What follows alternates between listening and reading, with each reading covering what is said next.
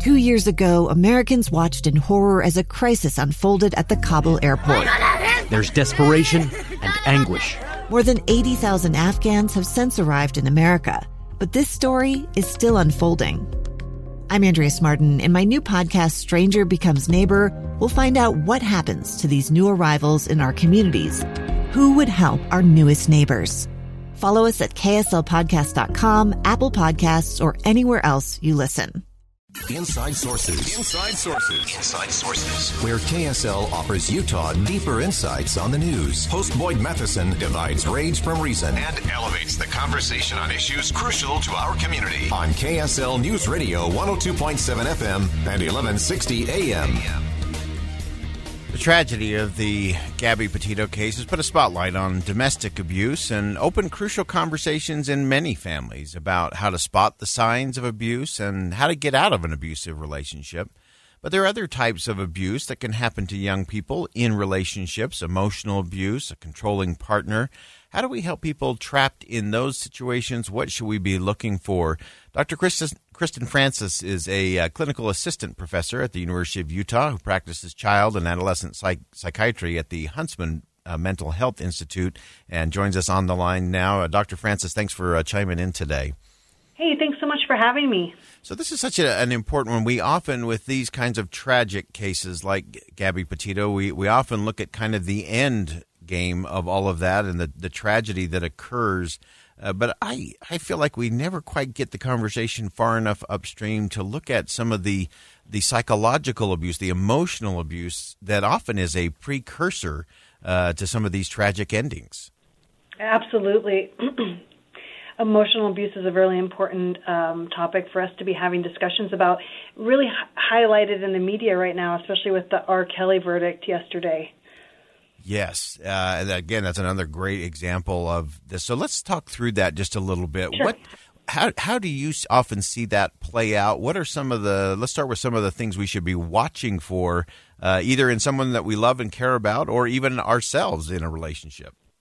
Sure. So I think it's important to have a common language. And when we're saying emotional abuse, what we're really referring to is psychological abuse, which is basically when one partner tries to control or treat another person in a way that frightens them, isolates them, or causes them to feel really bad. And this is a pattern of behaviors, so this is not just a one-time thing. This is something that happens repeatedly in space, in time, in different situations, and it results in a trauma response in the person, in the other partner. So they're having symptoms of being afraid or feeling bad about themselves. So some ways that we look to see it in ourselves or others is looking specifically for intense emotional connections to your partner in ways that aren't healthy for you. So maybe you're finding that you're more isolated from your friends and family. Maybe your partner is suggesting that there are things wrong with you hanging out with other people and they want more of your time. They express a lot of jealousy or kind of monitor you, follow you, feel like everything you're saying isn't believable, even when it is. Oftentimes, they can have you start to believe that something isn't true that you know is true. We call that term gaslighting, where they make you start to doubt yourself. Often in emotionally abusive relationships, there's a pattern of criticism, kind of constant, about lots of things you need to do to change yourself to be more pleasing to your partner. And they can often treat you in ways by neglecting you if you don't fulfill their wishes or requests.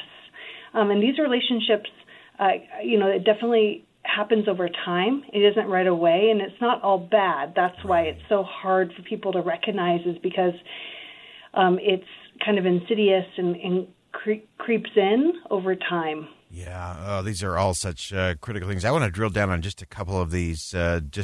In taking note here, because to me it seems like the real core components that if you're feeling isolated, off balance, if you're in a position of weakness, that constant criticism that might be undermining your own confidence, in, as you said, things that the gaslighting and those kinds of things.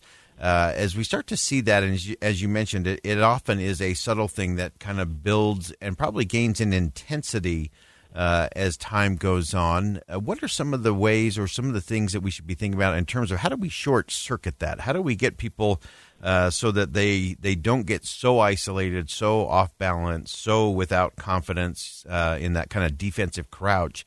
How do we start to have that conversation?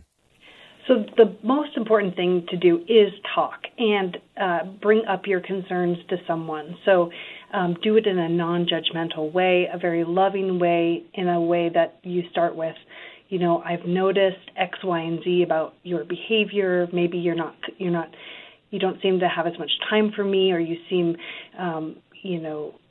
like you feel bad if you hang out with me. I'm worried about you. Expressing concern about observations that you've seen in someone else's behavior. Recognizing it, labeling it, those are the first steps in helping someone recognize that they are being abused or that you are being abused yourself, and trying to get some feedback from other people. So if you feel like you might be in that situation, asking someone, hey, look, I often am feeling really bad in this situation. Do you think I should? Does that make sense to you? Do you think I'm doing all these things wrong? So kind of checking it out with someone you trust. That is so important, and these are some of those uncomfortable conversations, but these are crucial conversations we have to have in our homes, in our families, in our neighborhoods, in our community. Anything else we should be thinking about? Again, this is one of those that I always worry. We're really good at moments in our society, but we're less good at movements and sustaining these conversations over time. What else should we be talking about? Well, I think it's really important to know that almost always before someone becomes physically abusive or hurts another person, they have engaged in emotionally abusive or psychologically abusive relationships with them or behaviors. And so knowing that we need to be talking about, like, also do those arguments you have, do they ever escalate to a point where you feel out of control and maybe, accidents happen, like you're accidentally pushing someone or you're getting pushed, and really trying to approach conversations about intimate partner violence in a non-judgmental, very soft way, I think is really important.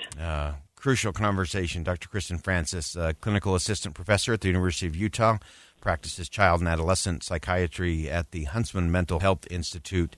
So appreciate you joining us today. This is a crucial conversation. I would remind anyone that you can always dial 800-799-SAFE if you or someone you care about, if you think there is physical or psychological, emotional abuse going on, there is always help and great resources there. Dr. Francis, thanks so much for joining us today. Thank you for having me. Absolutely. I wish you the best. All right. Take care. Again, crucial conversation. We got to keep that one going, and not just in the wake of the tragedies. Let's get upstream. Let's build a fence at the top of the cliff and not just park ambulances down at the bottom. This is something we have to come about and have to go at together in crucial conversations. Stay with us. Much more to come on Inside Sources here on KSL News Radio. It's the story of an American held in a dark Venezuelan prison.